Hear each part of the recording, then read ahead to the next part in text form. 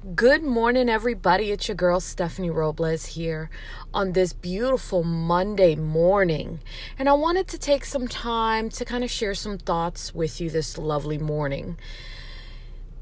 It's all about our self-worth. Do you ever find yourself sitting here talking, and you're basically going around in a circle? It almost feels like a hamster wheel.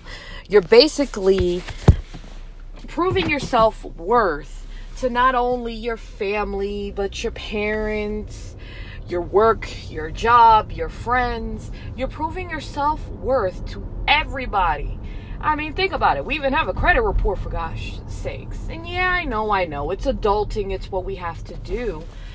But it can get so exhausting and frustrating that you have to continue to do these things. And you're just like, I'm exhausted. I'm done. I want to get off the hamster wheel. But sometimes we forget to prove our self-worth to ourselves. Recently, I found out that you guys know I come from a broken home.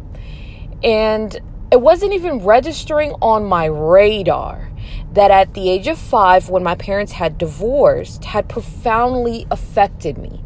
It made me feel inferior because as a child, I just wanted my parents to be okay and feel good and be better. And maybe if I was a good girl, or maybe if I would do what I'm supposed to do, that everything would be all right.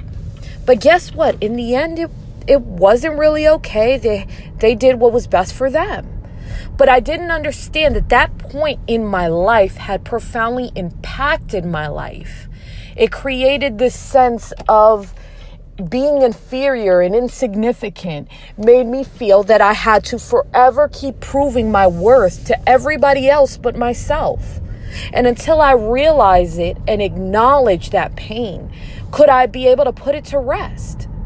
Because that's what it was, an old injury that profoundly affected my life from a childhood to adulthood. And once you acknowledge that, you can get up and rise again and be the star that you are and be confident and living in the realm of possibility and strength and honoring yourself and self-healing so that you can be the person that you need to be.